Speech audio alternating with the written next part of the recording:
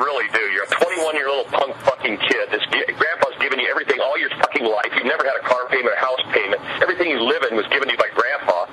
You fucking don't know what it's like to work for a fucking living like I do, to bust my fucking ass and do what I do. And you know what, Sean? You fucked me, and that's the way you got it. But you know what? Your grandpa's money will run out someday, and you'll have to feast for yourself. Get a fucking job, you piece of shit. Welcome to Behind the Smoke Podcast, Barbecue War Stories. My name is Sean Walchef with Cali Comfort Barbecue. We are recording above the butcher shop in beautiful Spring Valley with my man Derek Marceau from Valley Farm Market. We made it out of San Diego Egg Fest week and Ace Barbecue Fest, and we've kicked off National Barbecue Month. Yeah, not even that. Fucking Cinco de Mayo. Woo. That was the one that whipped my ass. I mean, the barbecue fests are fun and exciting, and you know what's even more fun? Is not throwing them. Yeah, that was actually kind of cool to that is very true. Be a guest at them and not have to deal with the fucking health department and deal with all the ins and outs of organizing all that. But it was great. The events went great, and Cinco de Mayo absolutely kicked my ass. The busiest Cinco de Mayo I've ever had at the store. I was very impressed. I came in to pick up some carne asada and some pollo asada. We were almost out. From your team, they were fired up. They were ready to go, and we cooked. That was probably earlier in the week then, because they weren't fired up. I came in right when you opened. I'm not stupid. Yeah. It was eventful, man. Like I said, the busiest Cinco de Mayo we've had. We beat last year's total by $17,000. That's insane. Just on Cinco de Mayo. That's just insane growth. Which is, I mean, it's good. It's positive. I think it's the way it fell too, because it fell on a Saturday instead of a Friday. So that's true. It only happens once every 7 years. I noticed you're hiring. We are hiring. You're hiring for all positions. I took a trick out of my good friend's bag, yours. Oh, yeah? And I put a video out. I saw that. I love the video. Yeah, recruiting video. We're already getting a lot of very interesting applications and people that are pretty fired up to come on. It's very cool to live in a day and age where you don't have to put a Craigslist post out just to get somebody to apply to the butcher shop or the restaurant. Well, something that what hits home with me is that I'm talking to people that are on my Facebook page, and they might have a cousin, or they might have a kid, or they might know somebody that's in need of a job that isn't looking on Craigslist or isn't looking on Indeed, or maybe is just unhappy with where they're at and didn't even think about moving jobs yet until I said, hey, I got a assistant barbecue manager position available. And they're like, well, you know what? I fucking love barbecue. Maybe that's something I can do. So we'll see. I noticed you communicate that in your video, and I was very proud of that. What's that? The fact that if you have a friend and if you're listening to this, or if you have a family member, I mean, that's the power of Facebook. It's the level of connection. I mean, we talked about it with Adam Harris when he was on the Cloudbeds podcast. You know, the 6 degrees of separation is now 3 now? Now more like 3 because of the internet, which is crazy. But that's really exciting. And, I did want to thank the guys from Big Green Egg. They did an incredible job putting on San Diego Egg Fest. Yeah. Jim Becker, who's going to be out at Del Mar, him and his team, and Jan and Brian Bushfield and his family. We even got Jim Trotter to buy an egg. He came down with Ben Higgins came down there. Scotty Kaplan already was an egg owner. Yeah. Ben Higgins is an egg owner, and now Trotter actually just a couple hours ago Brian went down and got his Big Green Egg set up. So that's awesome. No, it's cool because you start to see some of these guys who take so much pride in their product, like Big Green Egg. Just watching them and how excited they are about what they do, it's exciting to have their product and, they stand behind it. So, well, they're boots on the ground. That's what I love is that those guys they're not afraid to get dirty. Right. And, they learn a lot just by doing that stuff. I am dirty. So for those of you tuning in for the first time, this is a business and digital marketing podcast. We go live on Facebook. This Facebook comes out different times throughout the week, but the podcast is published every single Friday. And for us, we dig deep into the things that go wrong in business, the shit like the voicemail from my former business partner before we opened up Cali Comfort Barbecue. And for us, it's just really cool to go on this podcasting journey. It's been just over a year, and we get to interview all kinds of people doing really cool stuff. And today's guest, Tabitha Lipkin, is one of the rock stars in San Diego. She has such a diverse background, and for her to take the time in her busy schedule to come above the butcher shop and record with us, we're just honored. And welcome to Behind the Smoke. Yeah, thank you for having me. My first question is, you were talking about eggs, right? Yes. You were getting people to buy eggs. It's a little easier than getting people to buy, I guess, sperm. Right? That's good. It's I'm a lot. glad you guys were True. successful with that. This is true. Yes. But yeah. You should have seen the health department when they came down. So there's two guys, younger guys, and they had their clipboards and they were ready to start inspection. And they're like, "What the fuck is going on here?" They thought it was an egg fest. Like they thought they had to go and see like chickens, like there was like chicken farmers bringing eggs, and they were just like, "Oh, this is much easier for us to do than a fucking E. coli inspection." Yeah. But that's probably something that we need to take into account, that we need to market better. And it's barbecue. Barbecue eggs. The barbecue is called a Big Green Egg. We are not selling chicken eggs. This is true. So Tabitha, give us a little bit of the origin story, how you got to be the utility player for Fox 5 San Diego. Oh, guys, You don't even know where to begin, right? It was a lot of luck. Honestly, I think in life things are 90% hard work and 10% luck, and you can work and work and work, and you almost get there. But I like to think I've been pretty lucky so far. Well, you've created a lot of your own luck, I like to think. I mean, just looking at your diverse background, your resume, you wouldn't put yourself in so many different positions if you weren't eager to learn more and eager to learn more from other people. And really, it's back to storytelling. And tell us kind of how you got into journalism and why you wanted to be in media. Wow. So I actually went to school for broadcast journalism. I went to the University of Texas in Austin, and I knew from the day that I set foot on campus I wanted to work in broadcast journalism. It's something I've always wanted to do from the time I was a kid, and it was because I always found people really interesting, and I like telling their stories. And a bit of that also is I like to travel, because I think that the world is such an incredible place. There's so many people to meet and places to see and stories to tell. So I thought the best way for me to do that would to study broadcast journalism and then jump right in. Well, that's good. And I know you were talking about, luck, but I mean, it's kind of funny. The harder you work, the luckier you get, right? It's true. If you just put in that extra hard work, I mean, you can make your own luck. And it seems that's what you're doing right now, is just kind of doing that. Talk to us about Texas, man. I mean, we got some barbecue here. Growing up from Texas, what's did we get you so enough for the food? Facebook, for people watching on Facebook, look, I mean, I'm beyond stoked. These ribs, by the way, they're incredible. I would say they might live up to Texas standards. I had one and it was pretty damn good. Oh, we appreciate that. Yeah, Derek went full court press and got you everything ahi pokey. Yeah, the pokey, the Tapatio sour cream. What's that? What's so that all yeah, about? you guys have to check out her Instagram her page. Instagram page. She is spooning a bottle of Tapatio. So when I saw that, I knew I had to. My one true love. Yeah, show her the new Tapatio. It's a sour cream that they actually have a jalapeno, a chipotle, and a Tapatio. Tapatio makes all of them.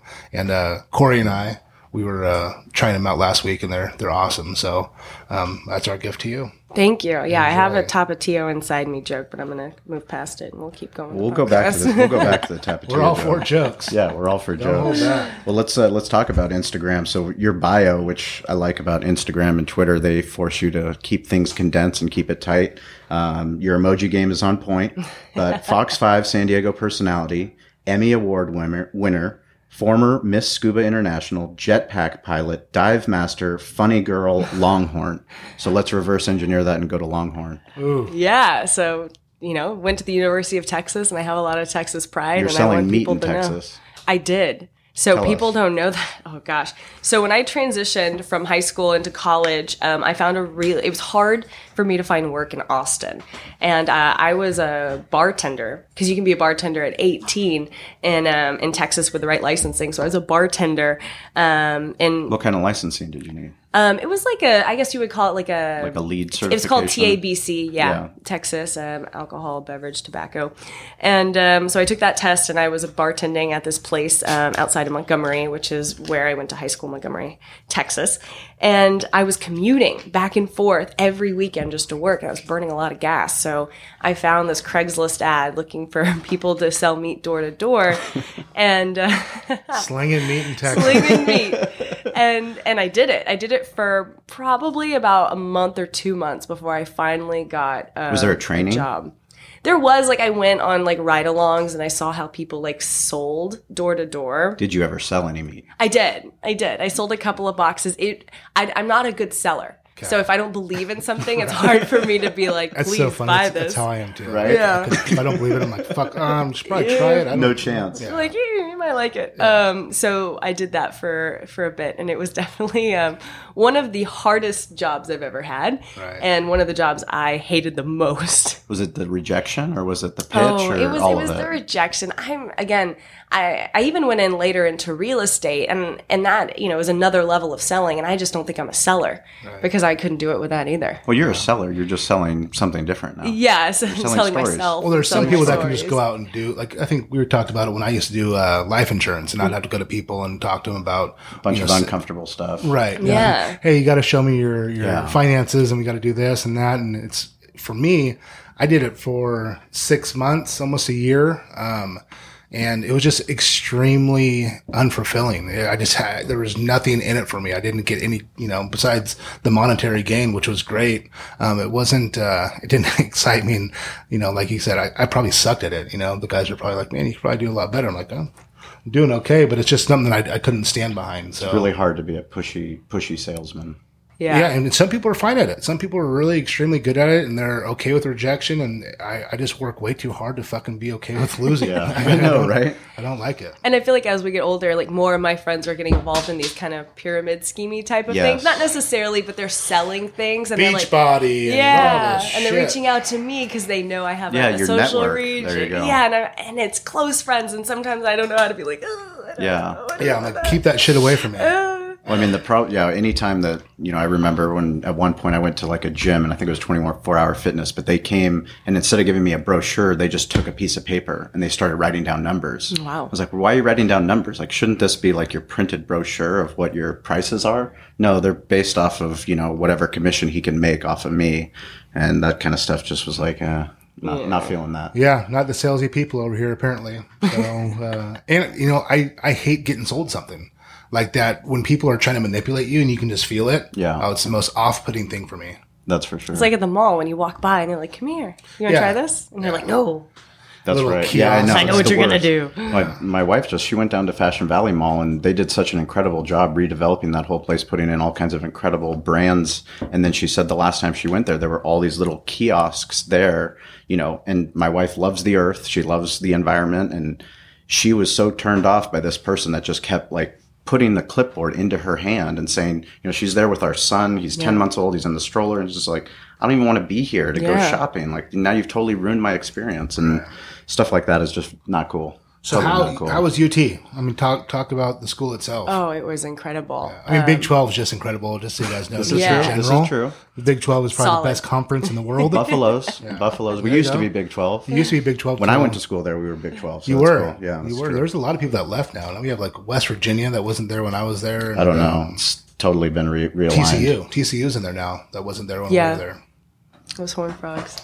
But it was good? You had a good time there? It was an incredible experience. I made lifelong friends. I 100% would not be here today if I hadn't gone to the University of Texas, for sure.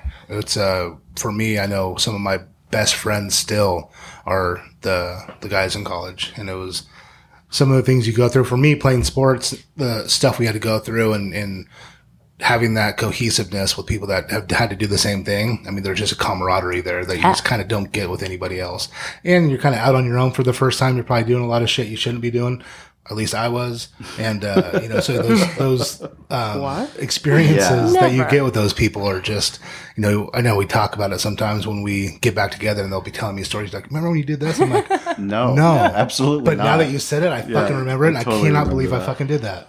It's so wild. They hold on to those memories. You hope no one else ever sees you in those states, right? Right. So you're a dive master? I am. Talk to me about that. You started doing that out here, or? I started that at the University of Texas. Really? Yeah, I got my original dive certification. There was a program that they had. It was just like a 1-credit elective that I took my junior year of college. And I'll never forget it because the final test is basically a checkout dive. You do 3 dives to prove that you can dive within your environment. And it was December. The water was maybe 45 degrees. Really? And, it was Cookie awful. What was that movie? Awful Which conditions. one? Cookie? Was it A Few Good Men? No? Cookie? Not that? No. I don't know. That's a Corey. I don't know. Cookie? I'll think of it. Scuba Steve? Scuba Steve. Obviously. It was Obviously, Steve. Scuba Steve. I'll think of it. And then what? The 45-degree Oh, I mean, I passed. murky water, yeah. zero visibility. Exactly. It was in a lake, Lake Travis, and I kept it going, and I ultimately became a dive master in 2015. That's really cool. And was that was after you became Miss International Scuba? Miss Scuba International, Miss yeah. Scuba International. So I won the title in the end of 2014, and I reigned throughout 2015. So during my time That's as so Miss Scuba rad. International, I became a dive master because it's expensive. So it's not really a sport that you can get into unless you have maybe a little access or sponsorship, especially for someone younger like myself, because I was 24 at the time, not really making a lot of money. Right. So it was very helpful. Did you get sponsored? I did. Yeah, by who? NOWI, which is the actual organization that does the licensing. Okay, paid for cool. my license. How did you find out about this contest and what compelled you to apply? This is a crazy story, actually. You like crazy we stories? like crazy stories. All right, so let's see, 2013, I entered some weird contest out of the country of Australia that was like giving away jobs, like the best jobs in the world. It was a tourism How marketing did you find ploy. out about it? This is something I saw online. I applied for it online. I became a top 25 finalist for one of the jobs. The only way this is significant is I met a girl through that whole process. Her name was Chanel. And Chanel, and I stayed in touch. She was Miss Scuba Miss Scuba USA the year before I ended up going. And, so what happened was we didn't have a representative from the United States for the next year, the year after her. And she knew I was a diver. So she came to me. She's like, hey, if you can get to Malaysia, everything once you're there is paid for and taken care of. And I was like, oh man, like I'll do whatever I have to figure that out, Sure. It would be a week of diving, and she's like, you have to do this pageant stuff, but we'll figure that part out. And I was like, okay. I've never done a beauty pageant. It's not my thing. But it suddenly became my thing.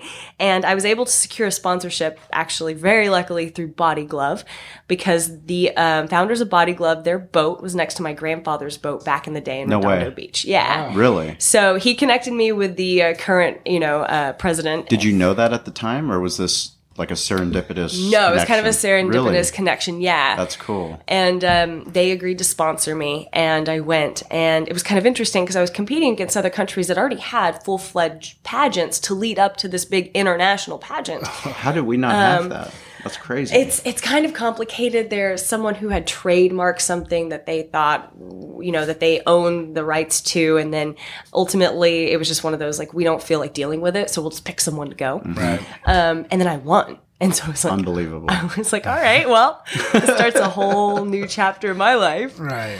And it opened the door for me to get to travel and to meet a lot of really incredible people, like all the girls that I met when I was there from all over the world. I'm still friends with, which I'm very, it's really nice to know that I can kind of go anywhere and I can call someone up and be like, hey, like I'm coming to Indonesia, I'm coming to Dubai. Like, I'd love to see you. Was that one like really where you found your love for travel, you think? Or did you know you liked to travel before then? Yeah. You've always been a I've traveler. always wanted to travel. I've always done everything I could to try and travel. Yeah. I love traveling. I just don't have any time to do it. Now Yeah. with I kids. know it's tough, especially You're going with to kids. Bulgaria though, so. I am going to Bulgaria. I'm taking he'll be one years old when we take Colleen to Bulgaria. That's So great. When? Last week of June. Oh, congratulations. That's Thank going to be you. awesome. It'll be my 14th trip to Bulgaria. When are you coming back? Why do you go? Coming back 2 weeks. I'm staying there for 2 weeks. Rosie's staying until Del Mar.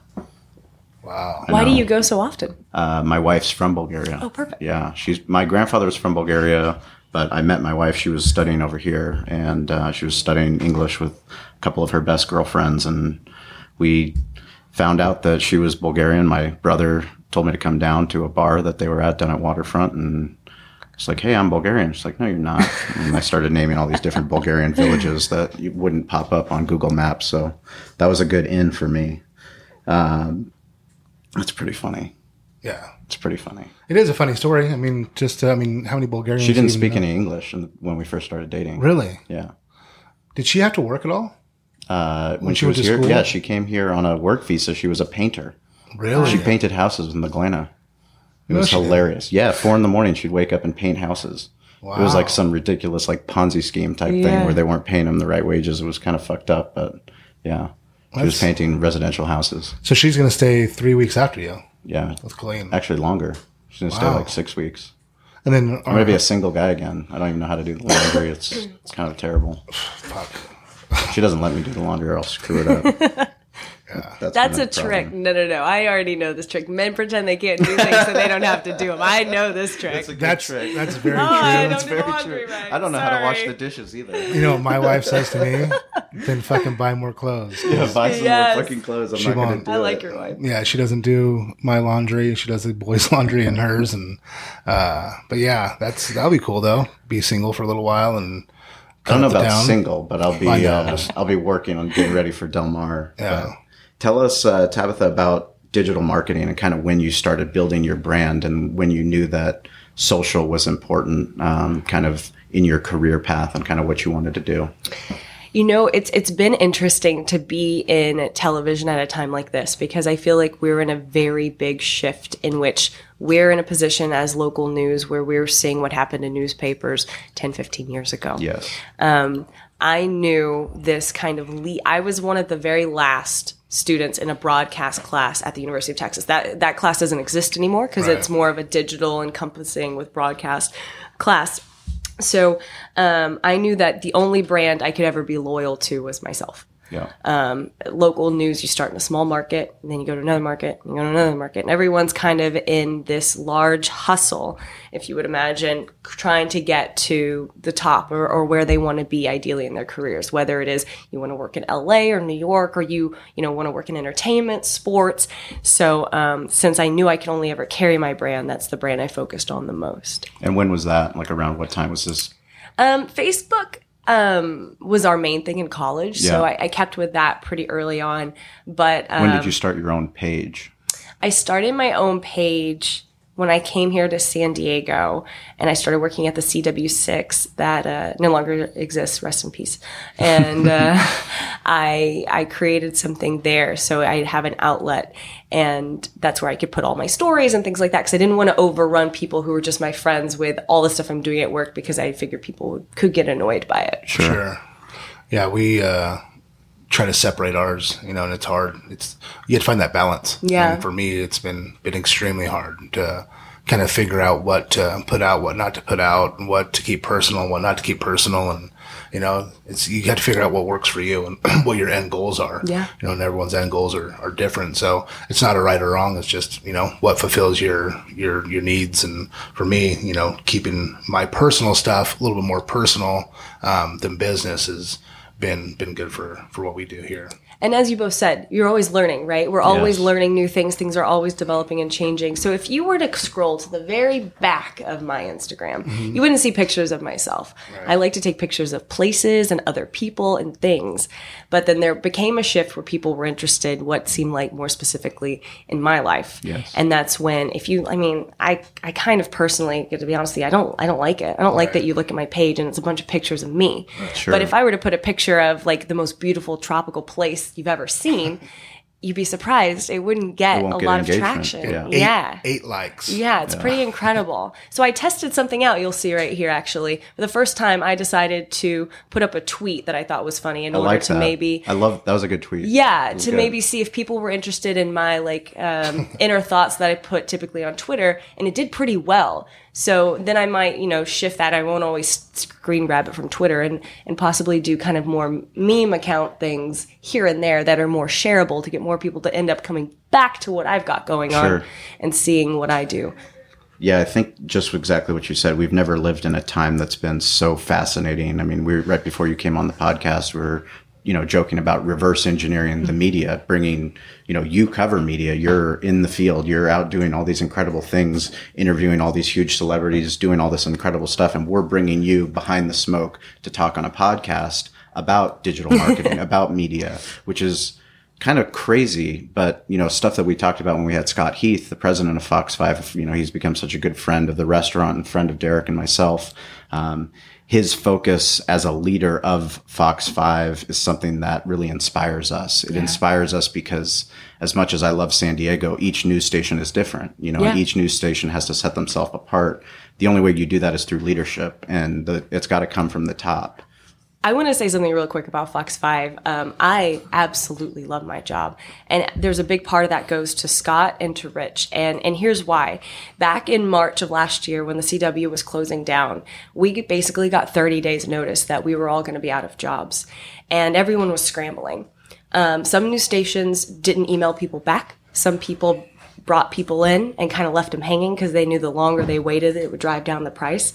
Fox 5, Scott and Rich hired me before CW6 closed down. Wow. Let me work until the end of CW6 there. So I could work at both places, actually, and help them because he knew. He was like, well, they're closing. They're not going to have people on air. If you just leave, there's no one else to help with weather, reports, or things like that. At the end of the day, your goal is to get information out to San Diegans. And so even though it was technically kind of competition, he let me finish it out there, start at Fox 5, gave me an incredible wage, and I will never forget that, and I will be loyal to them until the end because it's been incredible. And they let me be myself. Like, I think if you look at other news stations and other personalities, no one else gets to do what incredible. I do because they're in boxes, but they don't put me in a box. There's definitely some pictures I'm sure that they're not crazy about, but they know that people like me for me, and they want to let me shine and ultimately bring more viewers to them. Tell us about the difficulty of that. I know being as popular as you were because of the chive. Tell us about that experience and kind of how you've tried to position yourself, to utilize that fame, but also to focus on the things that you love to do. Absolutely. So I made a very conscious decision to do that chive photo shoot. Because I know my ultimate goal is I want to work in late night television. I want to be more of a comedian than necessarily be a hard newscaster. Sure. And I decided to set myself apart by doing that shoot. A lot of people said, I don't know if you should. Right. And I asked my grandmother, and I had a heart-to-heart with her, and she's like, if that is your ultimate goal and that kind of sets you apart from other newscasters, then why not do it? That's awesome. And there were definitely some more racy pictures. At the time, I didn't work for Fox, by the way, so they didn't approve it. They kind of got the aftermath of what happened with it. And after it was all said and done and everything was published, everything was really positive that I had seen. Now and then I saw a comment. Never read the comments, by the way. Never read the comments of anything about like, oh, does she even still have a job? These kinds of things. But I was stoked with them. And honestly, when I'm 80 years old, I'm going to be really happy I took those pictures. I'm never going to look like that again. Have you done anything with comedy? What's your, I can tell you want to do stuff with that. What do you want to do? Do you want to ever do any stand-ups, So that's the next step. I created a couple of shows. I created a show called Keepin' Tabs for a while that ran on Fox Sports San Diego. It ran for a season, and I was very proud of it because I wrote it, I produced it, I edited it. Basically, all I had to do was someone make sure I was framed up the whole time. Right. And it did decently well. Ultimately, at the end, I think Fox Sports San Diego thought it was a little too edgy for what they had because Fox Sports didn't need that kind of content. They have a contract signed in with the Padres and they're paid until, maybe 2040. Yeah. So anything that brings anything slightly negative could be something they don't want to do. And I totally understand that. But then I kind of decided to shift it away from that because it was a lot of work. And if I was going to do it on my own and I wasn't getting paid for it, I wasn't going to have time to really work on other aspects of my career. So I kind of tried to shift it more into the things I said online. And then the next step is once I have a little bit more time, because right now I don't, is to do more stand-up. And I've talked to Rich about it and he was very supportive of it. Cool. I'm sure that there's going to be lines, right? Sure. Now and then I get to a line and Rich is like, back up. Right. all right. But I'm excited to see where that goes and kind of how far I can push that line. Well, I think one of the coolest things you said earlier is the line that you have with your grandmother, that she's been that support for you to be able to know the true you and to embrace what your goals are. Talk about your relationship with her. My grandmother is a badass. So people don't know this, but I was raised by my grandmother. She took me in when I was 7, and she spent the rest of her life and put her life on hold to make sure that I had a good education. We weren't exactly a rich family growing up. It was just me and her. And so what she did is we had an opportunity in the middle of high school to move me outside of the small town I grew up in, Texarkana, to a place called Montgomery outside of Houston, which had one of the best schools in the Houston metropolitan area. And private school or public school? It was a public school. Yeah, it was a public school. And although she took a pay cut and, we had to cut back on some things, ultimately, I graduated at the top of my class in high school and was able to go to the University of Texas without any problems. And it's all due to her. And she supports me every day. I call her every day. She watches Fox 5. She streams it at home. Rad. Oh, That's yeah. So rad. She's very supportive. And when she's here, because she's actually coming at the end of May, I'm flying her out here for Mother's Day gift. She wants to watch it too. And that's so cool. She's very different from me, though. She will be like brutally honest, but she's a shy woman. Really? So like I'm very like out there, and so I'll be like, Grandma, let's go to the studio, and she's like, okay, like I guess. But I took her there, and I could tell she was like kind of nervous being there. Yeah. That's so cool. Yeah, my grandfather raised me, and you talk about those conscious decisions, those sacrifices that they made to make sure that education was at the front of what she was providing for you, and she's put you in a position, and she's kept that friendship, that best friendship. It's deeper than a granddaughter relationship. So I have one quick story about her that I will never forget, and that is last year. I went to the Emmys. I was nominated last year, and she was my date. And I was nervous because, believe it or not, I get like nervous about weird things like that. And I really wanted to win.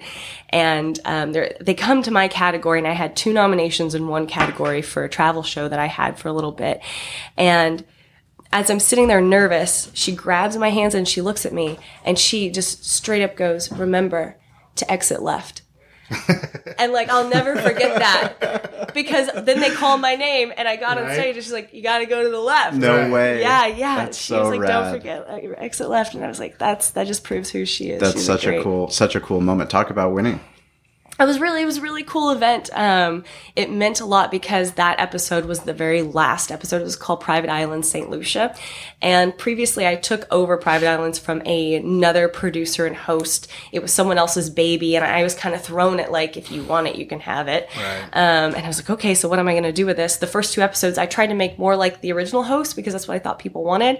And this particular one, the St. Lucia episode, was what I felt was my episode. And I was like, I'm going to try something different, and I'm going to do it how I would do an island episode. And then it was the very last one ever made. They shut down AWE internal productions, and it was the one that won an Emmy. So that was so really incredible. Cool. Yeah, that's something we talked about when we had Sam the cooking guy on the podcast. Is he talked about he wanted to do it his way. Yeah. And once he embraced his mistakes and the things that he didn't mind sharing on camera that other people wouldn't share on camera, that's when it really clicked for him. You can become authentic. And when you can do that and you can own it more, we were just talking about it, it's like if I just sell something, I'm not very good at it, but this one was your own. Yeah. And you can do it, and you're authentic about it, and you're so much more vested because it's that much more personal. Everyone can feel that. Yeah. Whether you want to think they can or not. People can feel that within 5 seconds of you talking. Like, okay, this person's being themselves. It's exciting. They're actually a person just like me. It's not scripted. Like, let's go and let's watch it, And I mean, St. Lucia, fuck. Yeah. Right. You can't fucking. No one can take away the Emmy.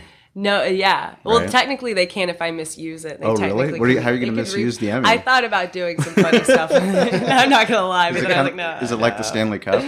Yeah, like you have to be good to it. Technically, they will own it until I die. So if it ends up in a pawn shop and someone from the Emmy organization, I guess, sees it, they can just take it. You signed some documents? Yeah, I think I signed. Probably. I probably signed a bunch of stuff. I probably signed some. I don't remember. Too drunk to remember. That's crazy. That's so funny. Well, tell us a little bit of the backstory of the comedy, with Conan, and then going to the Colbert Report, and give us some war stories of interning with such big media personalities. Yeah. So it's been a while now, but when I was a senior, I actually was turned down for a internship with The Daily Show at the time with Jon Stewart. And I remember being real upset about it because I really wanted it. And it kind of goes back into this thing that I tell myself when things don't go my way. It's everything happens for a reason. You got to listen to your gut. And it was because I ended up being offered an internship with Conan in Los Angeles, which is where I wanted to be.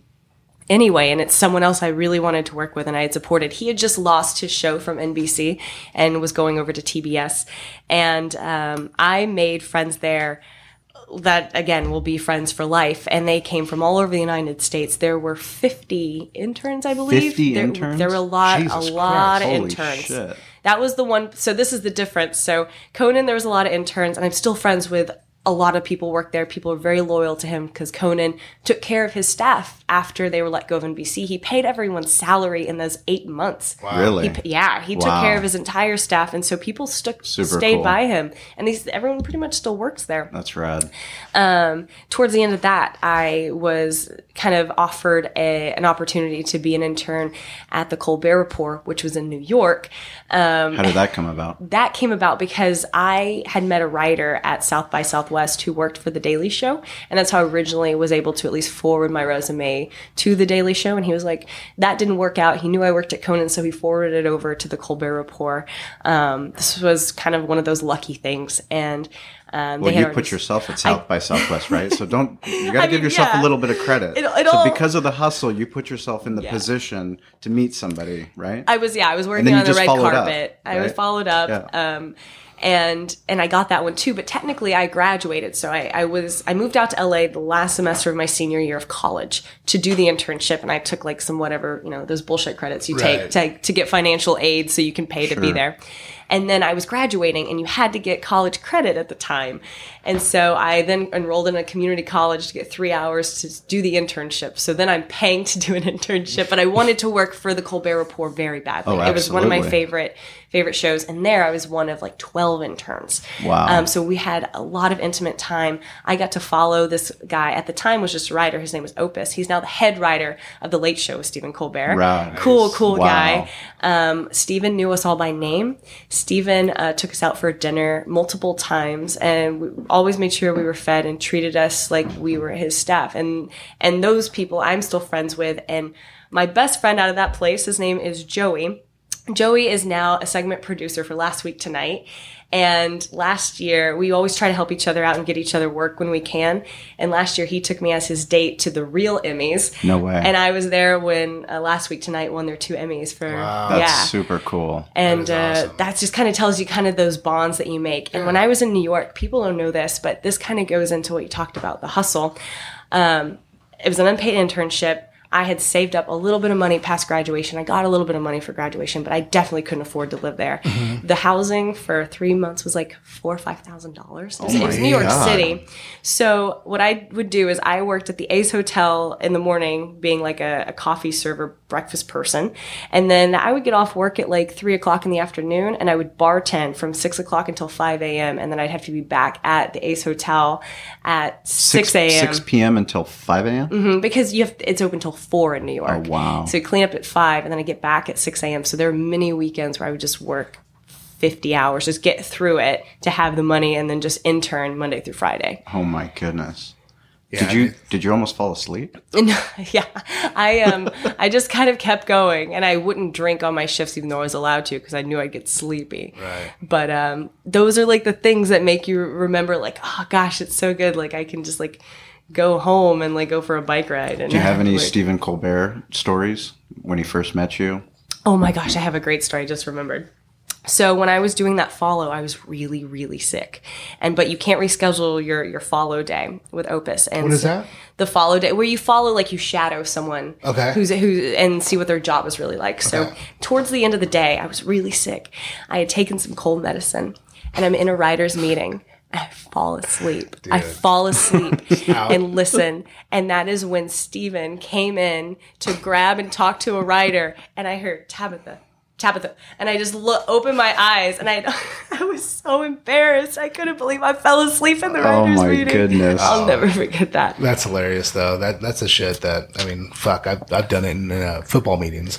I'll just be like, my hands on my head, and I'm just like watching film, then all of a sudden, like, fall asleep. Yeah. And everyone's like, Derek, I'm like, what? Like, you're snoring. Yeah, you're snoring. Sorry, loud. Sorry. Yeah, my bad. But you had someone watching your back, right? Oh, someone woke you up before Stephen. Tabitha. Yeah, but still, I mean, I was with the, Opus and the executive producer, so I shouldn't have been asleep anyway, but that happened. Did you have any challenging times outside of working your ass off so that your eyeballs are bleeding, while you were doing stuff like that? I don't think so. I think work was just, finances was the hardest part of everything I've ever done. And I've just learned early on, if you want something, you're going to have to work for it. And you have to sacrifice. Yeah. And so I've tried to just, I don't know. That's part of that. Everything happens for a reason. I've been kind of lucky is there have been times when I've gotten down to $5 in my bank account and like a couple of days before payday. And I'm like, I don't know how this is going to work out.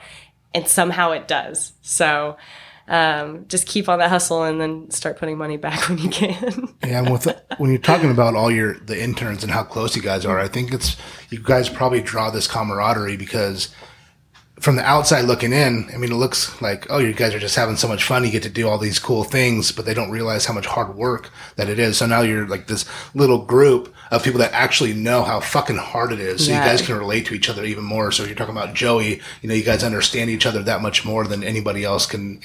Like I said, I don't get it because it's not something I've had to do.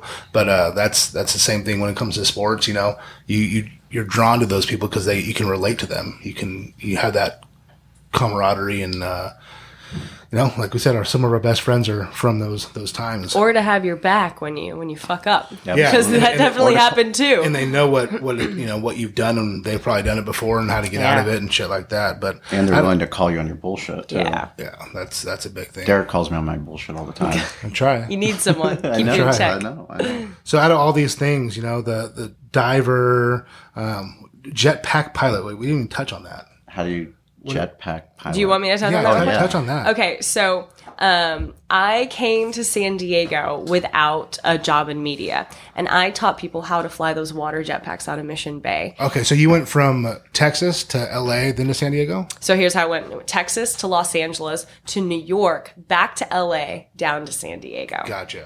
Yeah, for a time there, I was I did audience coordinating for a lot of bigger shows like Chelsea Lately or Dancing with the Stars, and then I also worked as a reporter in Palmdale, California, for a little bit, and then I came down here without a job, and I basically would come to work barefoot, make $10 an hour, teach people how to fly these, and it was also some of the best times of my life. That's so rad. Jetpack America. America. Is there a weight limit?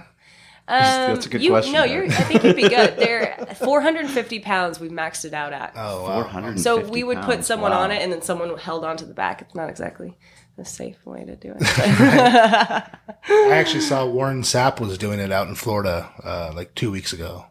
So, Yeah. But he's lost Warren a lot of weight. Sapp. He's lost so a much big weight. boy. He's lost so much weight. Really? I bet you he's 260, 270 right now. Wow. Yeah.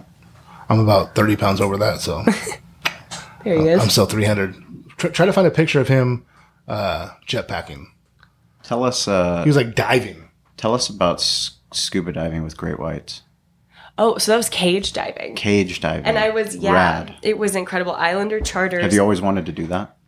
Since you Yes, got into diving? Absolutely.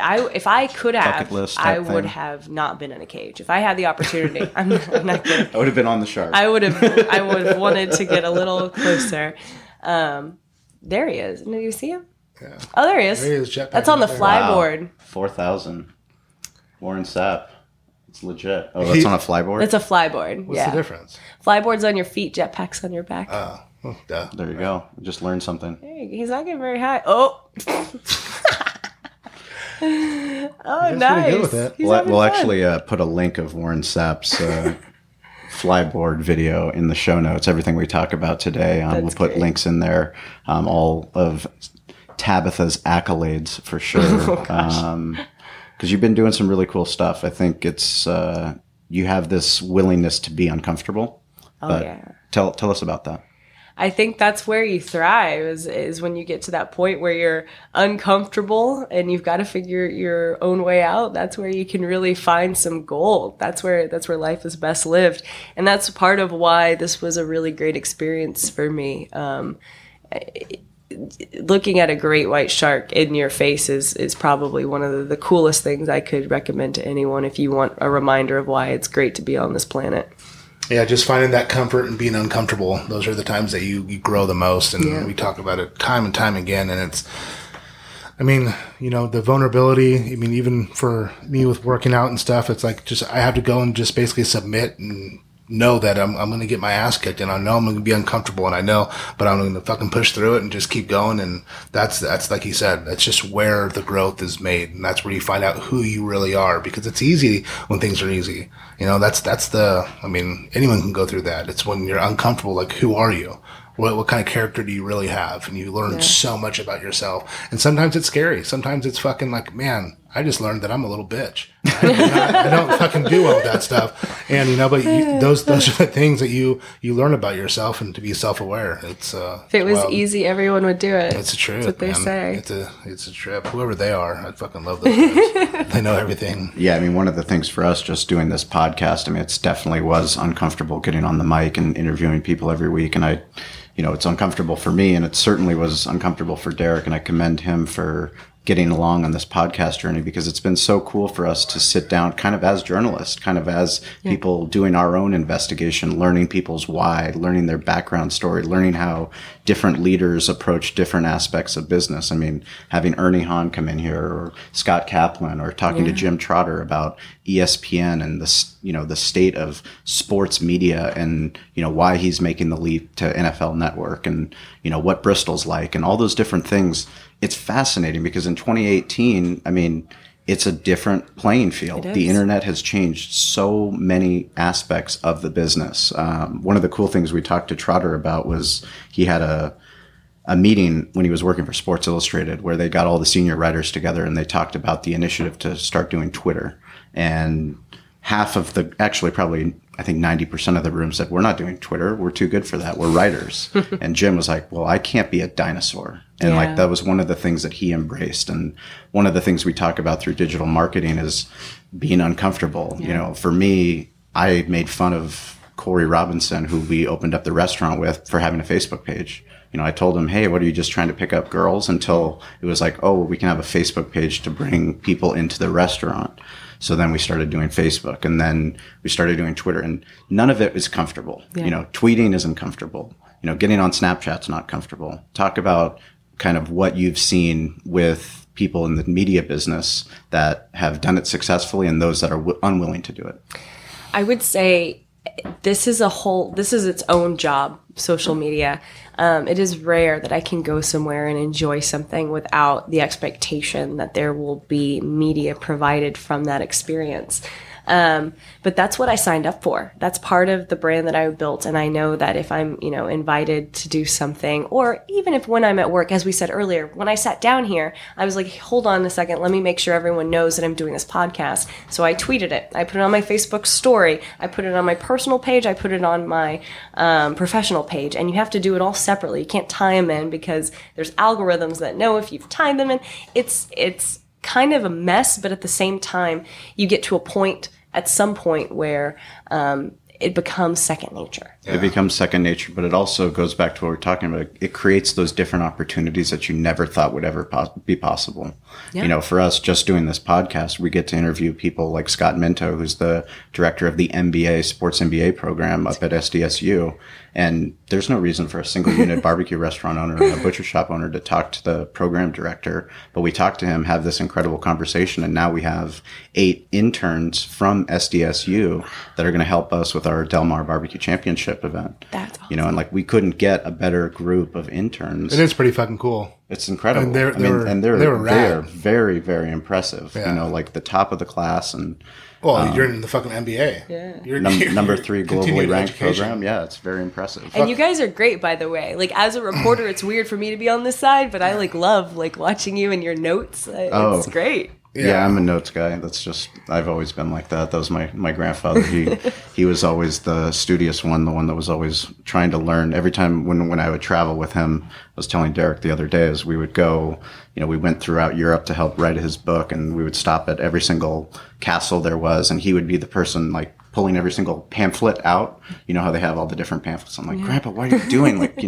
Let's go. He always wanted information. And it was all in that information where he would find that nugget that would get us to some incredible adventure that we would have never had that opportunity otherwise. Totally. Yeah. What do we have to look forward to? What's next for you? What are you going to do? What are you striving to do? I mean, you've done a lot in a short period. You're just getting of time. started. I'd like to think that You I'm haven't even just gotten into getting the stadium started, yet, right? You're not even inside the stadium. I'm not in the stadium. Still in the ticket line. But on this journey, I've met a lot of great people. I've gotten a lot of good advice from people. And there's one piece of a nugget of information that someone gave me. And that was, Tabitha, you're really good at what you do. But he goes, I want you to remember, as you get down this corridor and that corridor gets narrower and narrower and narrower, the people who are also in that corridor with you are at your level. They're just as good. It's like you have to figure out something to set yourself apart. Differentiate yourself for sure. Yeah. So I've got to create a market for people to want what I have to provide. Mm-hmm. And that's the next step is I don't know what's going to happen next, but I know that it's going to be awesome. Well, one of the things before we get out is I did want to talk about mentorship. And I know your grandmother obviously is a huge influence in your life, but someone that's very special to us here on this podcast is C.S. Keys. He became such a close friend because of Fight Club, because of Jeff Dotseth, and because of Jim Trotter. And, it was because of Twitter. I sent out a tweet. Jim was promoting his Junior Seau book, and he was on the Dave and Jeff radio show when they were on 1360. And I told him, come out to fight night. And we had this brotherhood over our love of boxing. And, CS was just this incredible man that, he just told it like it was, and he didn't give a shit who the hell you were. And he just told it like it was. And he was fucking personality oozing out of his veins. Yeah. Tell us about your relationship with CS. So CS was always a big supporter of me in the broadcast industry. And, I got my start in San Diego at the CW6. So I was there. I left for a while. I came back, and he worked there too at the same time. And I told him I wanted to get into sports because at no point in my career had I had the opportunity to report on sports. And CW6 did not have a sports program, but he had a sports background, and he would fill in and he would do weather for CW6. And so he did a couple of things when he started his radio program. And the main thing was he set it up for me to come on. And he's like, Tabitha, I want you to come on. We're going to talk about the NBA finals. He's like, here are some talking points that you can have, and you can take that piece of tape. He made sure I had it. That's so rad. And he cut it for me, and he gave it to me, and he's like, this is something you can take around to different places in San Diego and be like, yeah, you're like, I can do sports commentating. What was cool about that, he also then gave me the email for the head of Fox Sports San Diego, who I later ended up working for. And I only got that email because of CS Keys, and he followed up with them. I would go see him at trivia sometimes. And my favorite thing about Tilted CS... Tilted Kilt Trivia. He would have a girl on each arm and a girl in his lap. And I'd be like, Every CS, time. what are we doing? Yeah, He's like, Tabby, you want a beer? I'm like, yeah, I guess I'm going to be sitting here for a while, but there's nowhere to sit because all the girls are sitting on you. Right. But he really was a big supporter. And when I got the job at Fox, I remember, him being like, proud of you. And honestly, it was because of him. And he encouraged me to just do whatever I had to do to make sure people knew I could do it. And he gave me a lot of opportunity. Yeah, he always cared deeply about the work that Derek and I were doing with our barbecue events, and he would bring his daughter, and whether it was in Del Mar, whether it was in Spring Valley, it meant so much for him. Like, if you were in his circle, which was a tight circle, like, he would do fucking anything for you. And, true. There's very few people that had the personality like he did. And I was fortunate to meet his mother and his aunts, and they came out, unfortunately after he passed, but I sat there and had, dinner with them, and I can't imagine how funny those family reunions must have been, because they were CS, that was CS's mom. Holy shit. They were so funny. Just amazing people. So tell us, how can people find you? How can they interact with you? Interact with me any way that you want. I have a digitally reach out. Be careful. Yeah. Our listeners might be in the DMs really quick. Yeah, I do. The people don't know I have another inbox. I see all your DMs, by the way. I just don't respond to them. All your dirty DMs. Don't worry. I see them. Stop asking for feet pictures. Oh, right? Jesus. That's so creepy. On Twitter, Instagram, it's at Tabitha Lipkin. On Facebook, it's at Tabitha Lipkin Official. And, I've got some cool things in the works. I may even start a blog soon. Podcast? I would love to start a podcast. So I talked to Scott Heath. I told Scott, if you're going to go podcast, you got to go Tabitha. Yeah? And he was like, well, I love Scott because he is just not afraid to break down any wall. Do you know? Just because it's Fox 5 doesn't mean that he isn't willing to partner with AHL and the San Diego Gulls and put them in high def on fucking primetime. And that's rad. Scott is forward thinking. You know who Scott reminds me of? What is the guy? The main guy from Parks and Recreation, the boss. I know what he looks like. The handsome one that everyone loves, with a big smile, who's always like running and working out and always super happy. Like his curiosity reminds Rob me. Lowe. Rob Lowe's character. Yes. It reminds me of my grandfather. I mean, it's just always. We met him in San Antonio on the Gulls trip, and the Gulls had Cal Coast Credit Union, they had Fox 5, and then they had Cali Comfort Barbecue. And me and my wife, we met Scott, and we were down right in San Antonio in the midst of hundreds of people, and he's like, so great to meet you. He engaged with us immediately. He wanted to know everything about our business and everything about who we were and what we were doing. And then next thing you know, he was gone. And like 2 minutes later, he came back and he had like 6 stories. I was like, how did you get so many different stories about the lady with the hat and why she's here and what she's doing? And he's always so positive. Like it's always positive. It's always positive. It's always positive. Yeah, that's good leadership. Hospitality blood type. It's be positive, right? Absolutely. He's awesome. I mean, we just enjoy him so much. And like I said, the forward thinking that he's doing, because I mean, it sucks, but it's, like you said, it was, this phone is going to kill news pretty soon if you don't jump on board with the social media side of it. And it's good to see that he's all in. Well, I mean, it's incredible. When the fires happened, Corey and I were watching Fox 5's coverage through Facebook because it was easier for us where we were in the field, like out, for us to watch that coverage, which is incredible. And that's, you have to have the pulse of the industry, and Fox 5 is leading the way, which is really cool for us to watch. And it's great to be a part of that team. I'm so proud when people ask where I work. Right. I couldn't work anywhere else in San Diego. Sorry, San Diego. This is it. So we do have a social shout out every week for people that are following along Barbecue War Stories page. They're tagging us and they're behind the smoke photos. This is a butcher shop in Israel that has been tagging us, and it's, I don't know. Can you read that? Let's. You give him a shout out because I don't know. I don't know what my. He just handed this to me because this is hard to pronounce. I'm going to say it wrong. At Bisharawani. Yes. Yep. There you go. Bishara Henawani Butcher Shop in Israel. That is in Israel. In Jara, is that right? Jara, Israel. I think it's Haifa. Haifa. I think it's Haifa. My Israeli is no good. Guys, I'm Jewish, but I don't want, now they're going to think, they're going to be like, she's not one of us. She has no idea. Well, either way, we're going to send him behind the smoke mug out there. Thank you for tagging us in your photos. We're really humbled that so many people are listening all over the globe. Your love of fire, your love of business, your love of digital marketing. Derek and I are humbled that people are tuning in. Even later this week, we have the founder of UGG, Brian Smith, is going to be coming on for our next podcast episode, which is going to be really cool. It's going to be awesome. Talk about his... Sorry, I can't fucking wear them because my fucking feet sweat way too much. Talk about his book, The Birth of a Brand. Dude, he's a badass. I just bought my son some baby Uggs. Did you? You know how we roll. Poor kid. He's sweating. Poor kid. That's just how we do it. But Tabitha, thank you so much for coming behind the smoke. We're honored to have you. Thank you for spending the time with us. Yeah, thank you so much for having me. This is great. Time to eat. I know. I've had these for an hour. Time to eat. Time to eat. Let's do it. All right. Thank you. Hey guys, this is Sean and Derek, and we just really want to thank you for listening to the podcast. It means the world to us. We'd like you to go check out behindthesmokemedia.com. That's our website where we have barbecue resources for you to help build your barbecue business. We also have events listed, so anything that's happening in the West Coast barbecue movement, anything that's going on, we want you to go check that out so you can learn more and get involved. We also have show notes from all the episodes, so anything we talked about in the episodes, you can find detailed show notes there. Plus, you can just get in touch with us. It's important that we're here as a resource for you.